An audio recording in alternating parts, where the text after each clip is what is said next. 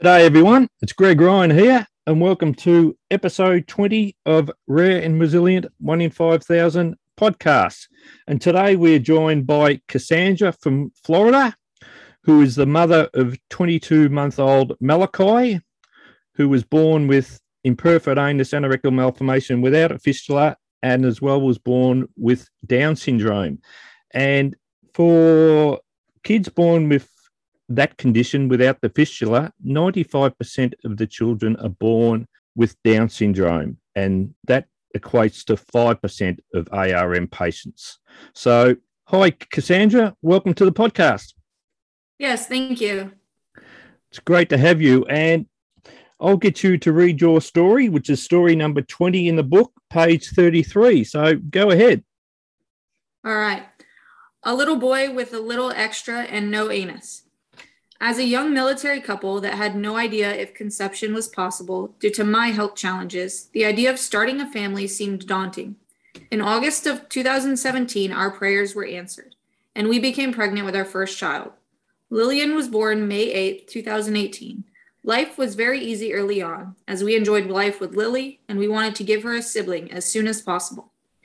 In June of 2019, we found out we were yet again pregnant, another answered prayer. Our family moved back to Florida from Virginia in August of 2019. Our pregnancy was relatively easy, although high risk. There were many ultrasounds and growth checks, but the only thing discovered was IUGR, intrauterine growth restriction. The decision was made to deliver our Team Green baby at 37 weeks. On January 16, 2020, our Team Green baby turned Team Blue, and Malachi Ryan was born, weighing 4 pounds, 15 ounces, and 19 inches long.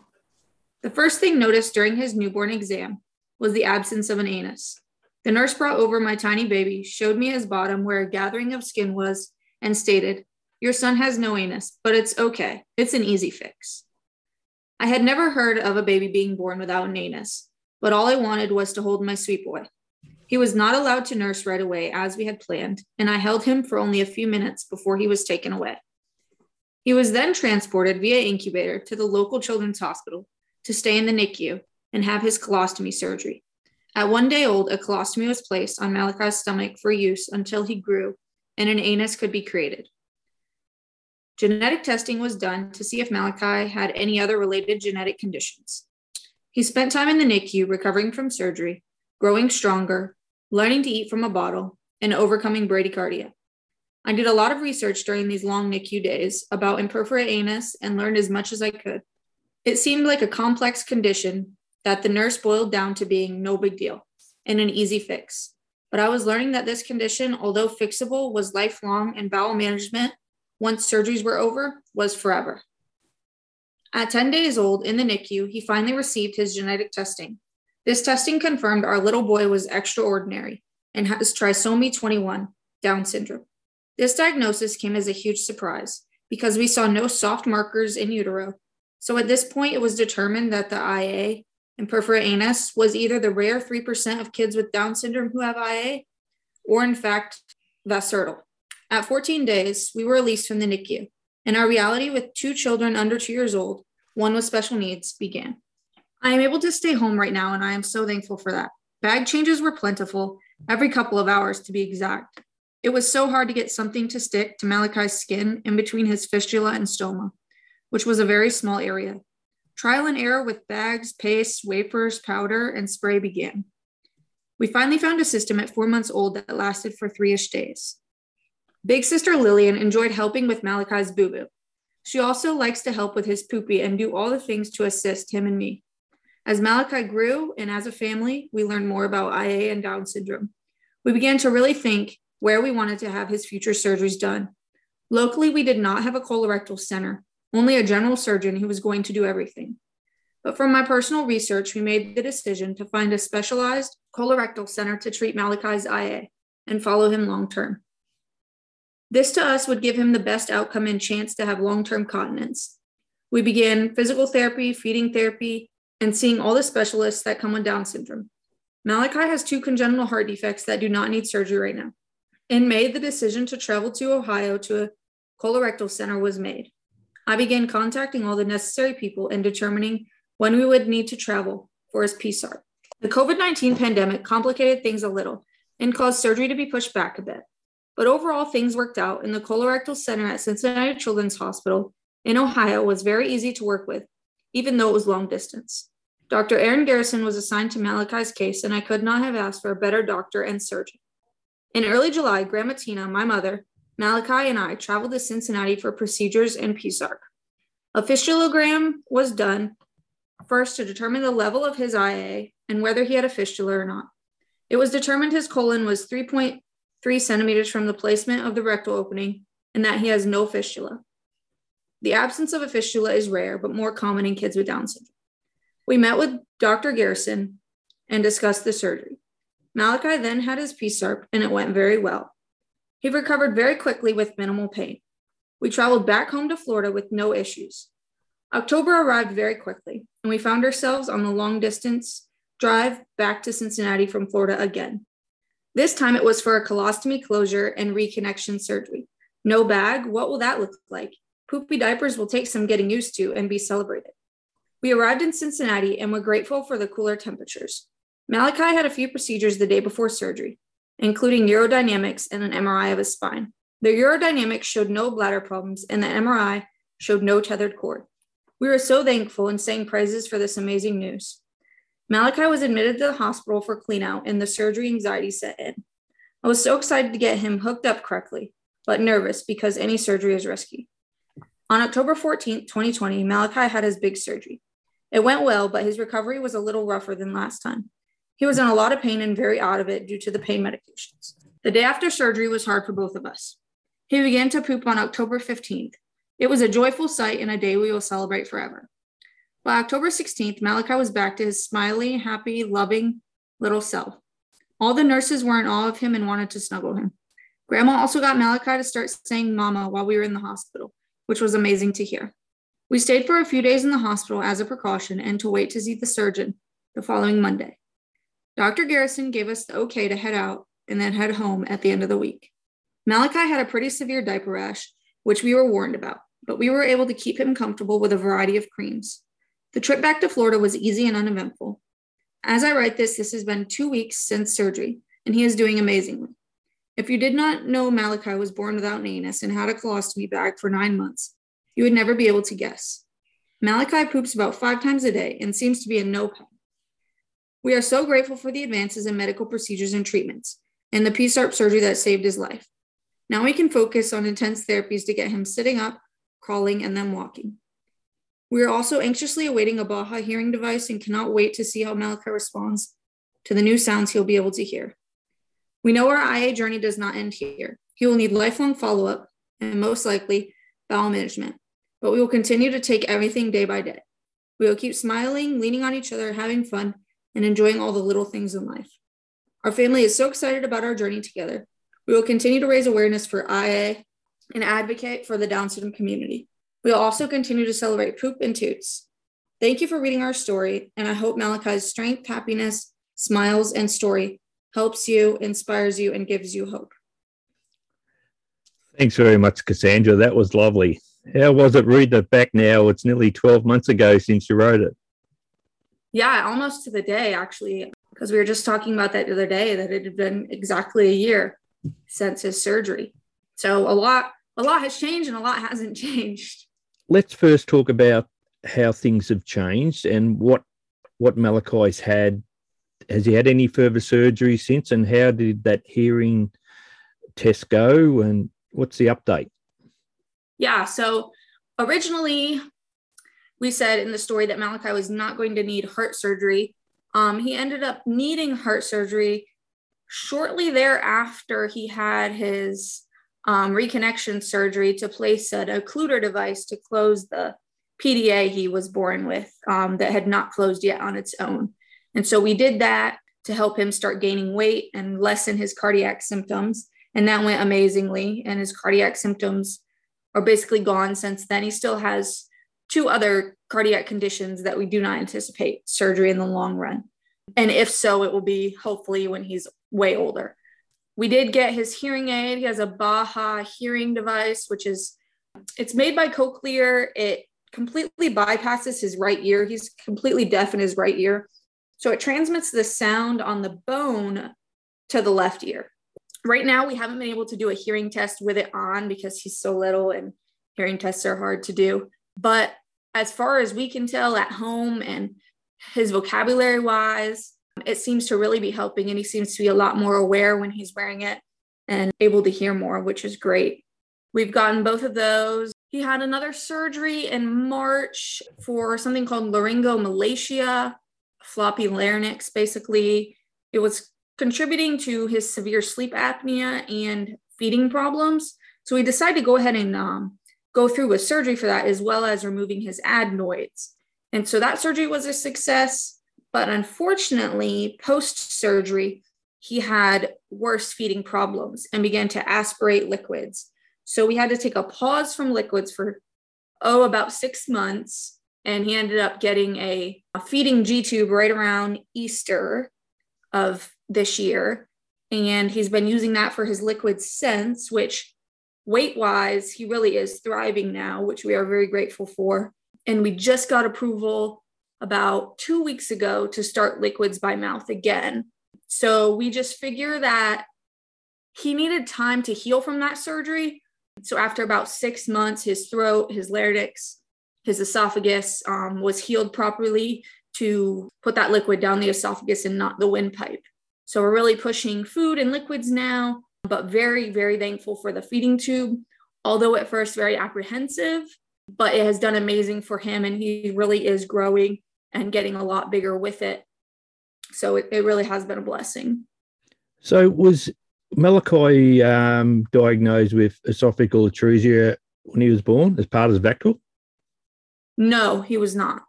They just said laryngomalacia, and I think that has a lot to do with the low muscle tone and the Down syndrome. Right. So that's kind of what they go with for that. And how's he going with his bowels? What's your bowel management program you're on? And I'm so glad you mentioned Aaron Garrison. He's a wonderful man. I've been fortunate to meet him a couple of times in some conferences, and yeah, he's just a great person. Yeah, he was really amazing and very, very caring, but very straightforward. Kind of laid it all out there, and even from a long distance, willing to make it work and willing to limit our trips as much as possible and do a lot over the phone and virtually, which has been amazing. So we started with this liquid Senna pretty much right after surgery, I want to say within 2 weeks of surgery. And we were giving that every day, about 5 milliliters at first. We were giving it every day.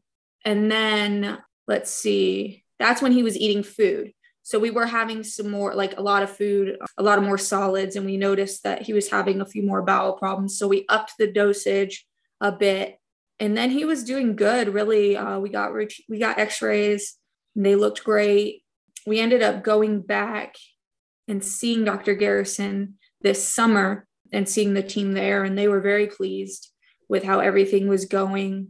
The thing that has been a little different is since getting the G-tube, because he's getting basically the milk, which is all he was really getting for a while, a special Pediasure with already broken down proteins, we ended up halting back on the Senna kind of on our own will, basically kind of at our own judgment, just because those G-tube feedings are so much different than eating solids orally. And he was having way too many bowels a day.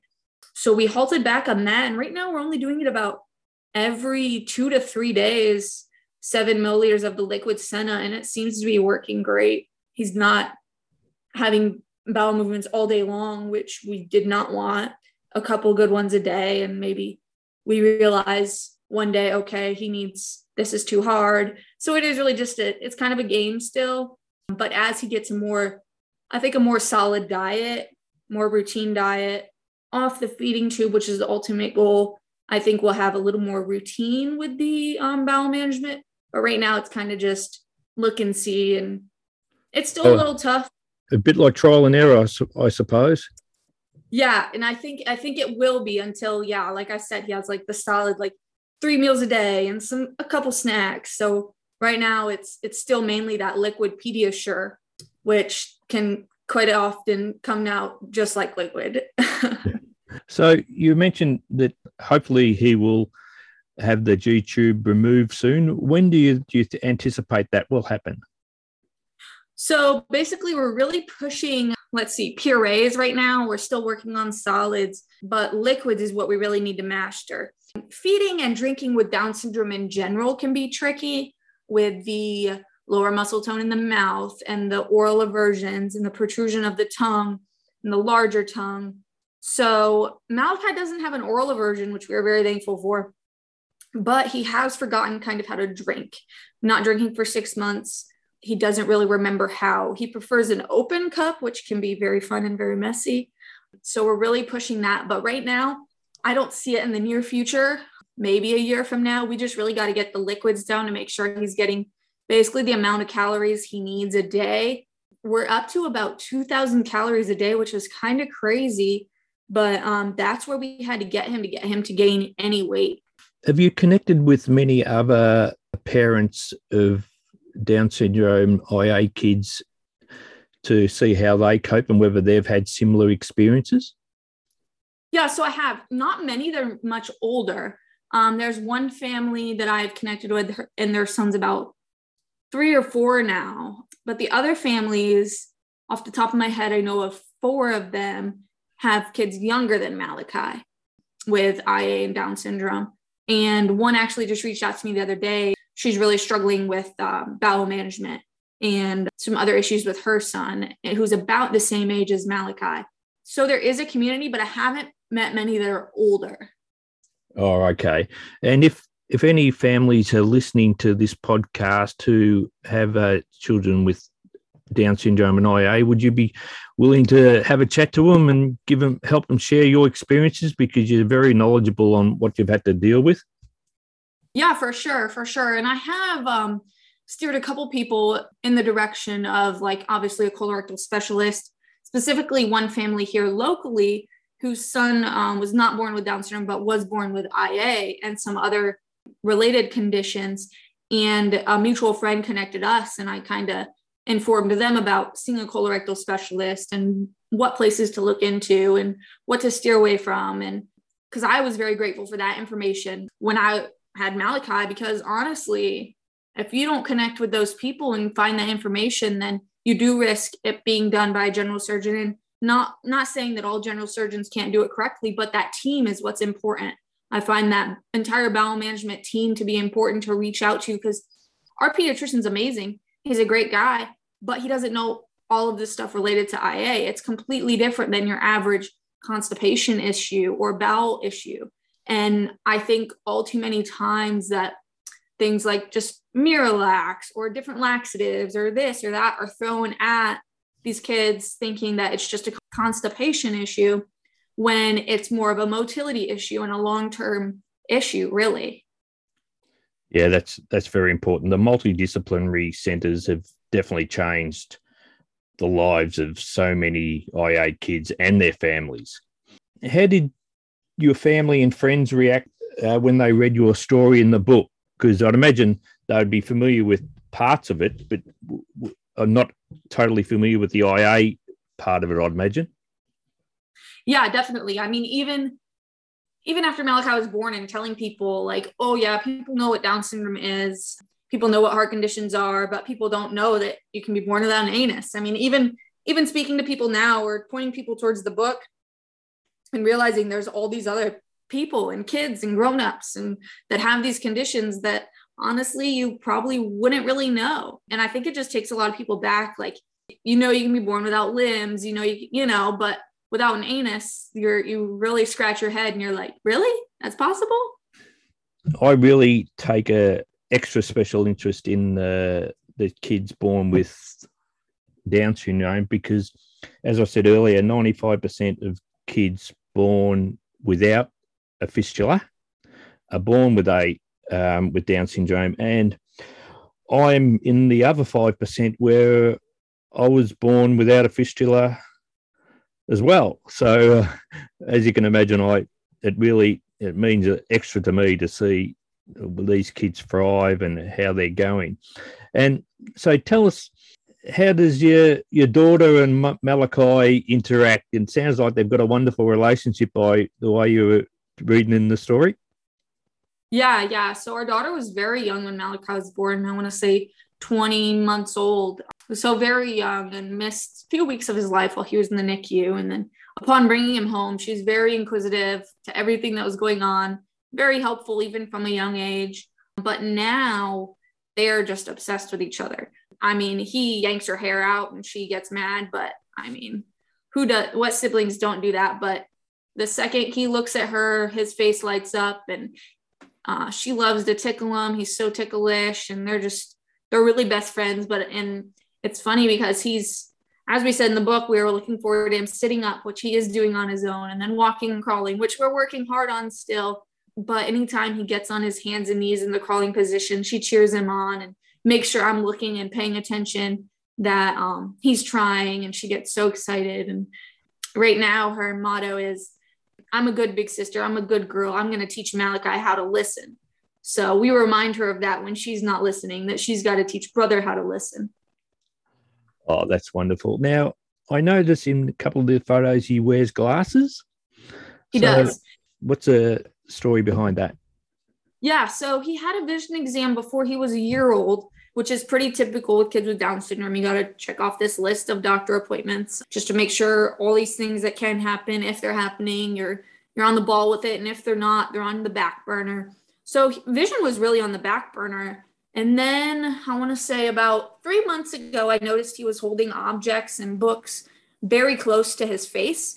And at first I thought it could be a sensory thing. He likes to see stuff up close. He's just being a baby. Like, it was tough to really nail down. So I was like, oh, we'll make it an eye appointment. We'll get a vision checkup. Took him in, totally not expecting really to need glasses or need any intervention for them to just say, oh, he's being a baby. But come to find out, he is very farsighted.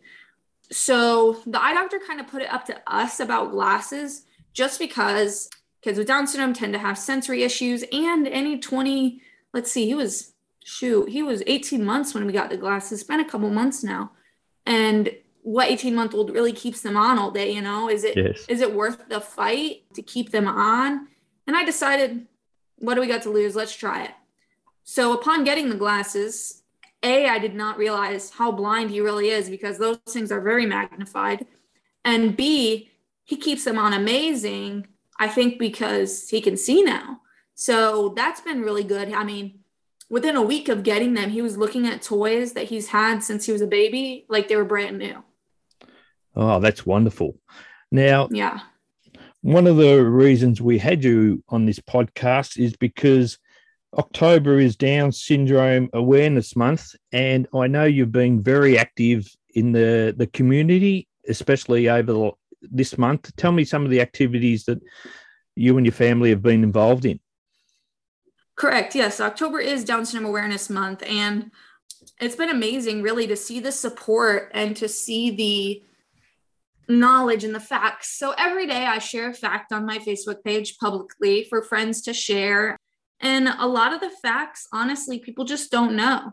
And so it's great to just get that awareness out there in a simple, easy way with just some little graphics and some knowledge. So I share those every day. And then on my Instagram, I've been doing a little more personal posts, sharing some pictures and then a specific, I want to say, scenario snapshot into our life. For example, one was Diagnosis Day, which honestly, for me, I had never typed out. I mean, I wrote this story, but that was more specific to the IA. I had never really typed out our Diagnosis Day story, which I didn't think was as significant as it was to me and mentally and emotionally. And so that was really actually awesome to type out. And I had a few people reach out to me after they read that on my Instagram.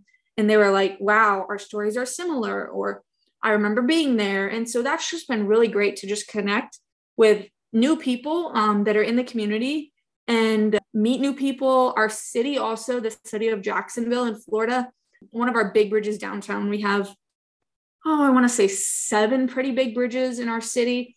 And one of the big bridges, they lit it up yellow and blue for Down syndrome awareness. And we live in really the largest city by land volume in the United States. And so that was pretty awesome to see that our big Wonderful. city is getting behind the movement.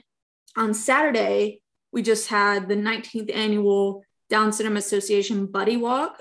It was back at our Jacksonville Beach this year. We raised over $300,000 as an organization this year, which actually shattered records from previous years. And our association is actually the most active and basically involved organization in the United States. That's wonderful. Now, would you like to share the story you wrote about Diagnosis Day? That'd be wonderful. Sure. Yeah. Let me pull it up and I can share that. So I shared this on my Instagram on October 2nd, Diagnosis Day. This day started out like any other day in the NICU. We were in the step-up unit where I could room in and participate in all of his care, which was amazing. It was 10 days post-birth. Knowing the standard genetic testing they did at 2 days old due to his imperforate anus should be back in 7 to 10 days. I inquired with the doctor about the testing. I was in the middle of my independent colostomy bag changing training with our amazing wound care nurse when the doctor walked in, hung his head down and handed me a paper. He said, "There are still options, and we will have genetics consult you." Inside, I knew his traits began to grow as he grew, and I knew something was different. But I'll be honest, I hadn't discussed these suspicions with anyone besides my mom, in secret. Since I began noticing traits and Googling them, not one single doctor for 10 days mentioned Down syndrome or any suspicions. Once I was alone in the room, I'll be honest, I cried. I was angry, sad, emotional, fearful, and so much more. I called my mom and said we were right, he has Down syndrome, as I sobbed. Ryan, my husband, was at work. I called and said, after work, meet me at the hospital for a genetics appointment. He asked questions, but I simply didn't answer. Now the plan had always been have our own kids, neurotypical, of course, and then adopt a child with special needs, because I knew my heart for kids with disabilities, and God knew. But I never would have imagined he would give me my own special needs child. God sure does know what he's doing. I have never questioned that once, although I did question, what did I do wrong? Was this my fault? Why didn't we catch this prenatally? Was it from my medication? And so much more. To include selfishly, what will our future look like? How will this change our lives? And I don't think I can do it. Overall, so many emotions, so many questions, so many what ifs, and so much worry, which now, 20 months into it, I know all was in vain. Sure, things have been very tough at times, but Malachi is a blessing, a surprise, happy, joyful, strong, and a loving blessing. That's wonderful. Oh, I reckon that was a little bit more emotional for you just reading that by looking at your face when you were reading it. Yeah, definitely. I mean, like I said, when I typed it up the other day, the second day of October for Down Syndrome Awareness Month, I'd never written it out before. And I don't even think I've ever really processed it before because I hadn't really needed to. So just the most impactful thing I would say, and the most impactful thing that my friends have said or questioned on Facebook or Instagram was when the doctor said, you still have options. And to this day, that hurts because, I mean, he's 10 days old. What options do I have? He's my son. Just because his chromosomes are different doesn't mean we don't want him. We're not going to treat him any differently. So to this day, I would say those words hurt.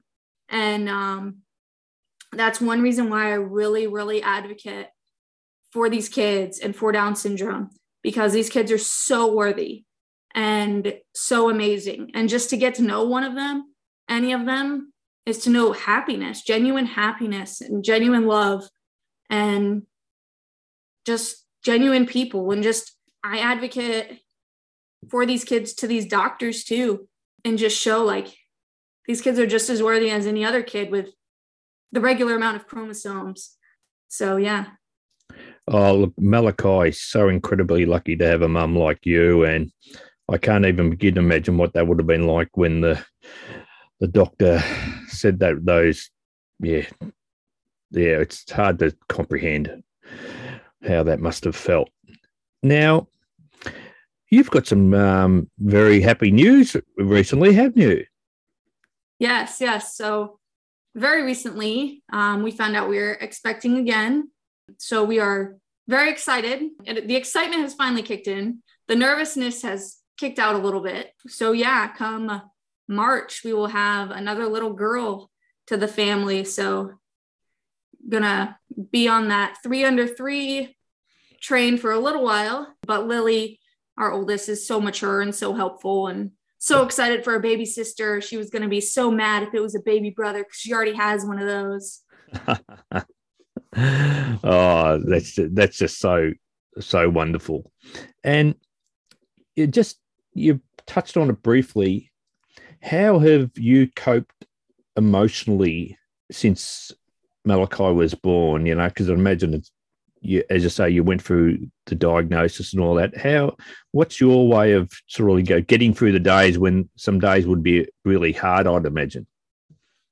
Yeah, I would say that first year and a half for us was really tough. Like appointment after appointment, surgery after surgery.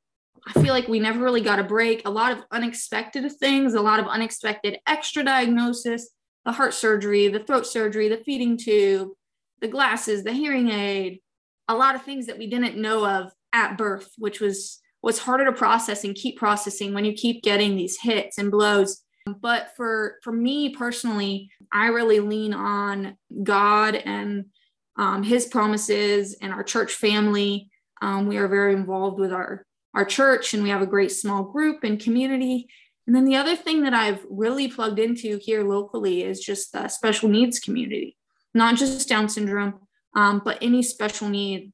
They've been a wealth of resource on those days where I'm like, I need a good doctor for this. I can't find one. I need a good therapist for this. I can't find one. Please help. Or I need a night out. Who wants to go out to dinner? And they get it. That's the important thing. Like on top of everything, they get it. They've been in my shoes. So I have some amazing friends whose kids are around the same age, but sometimes they just don't get it. When I have to cancel play date because of an appointment or a kid's sick, and the special needs community really gets it. So I find that I lean on them, I lean on God, and then my family. We moved back to Florida, my husband and I, with our daughter, and Jacksonville is where I grew up. My parents live here, my siblings live here, my nieces live here, and this is just home. Honestly, I don't know what we would have done living without them in Virginia with all of this, especially because of COVID. We can't bring my daughter. I go alone to all appointments and therapies. What would I have done with our daughter if I was alone? So we really have a tight family. We actually ended up buying a new home.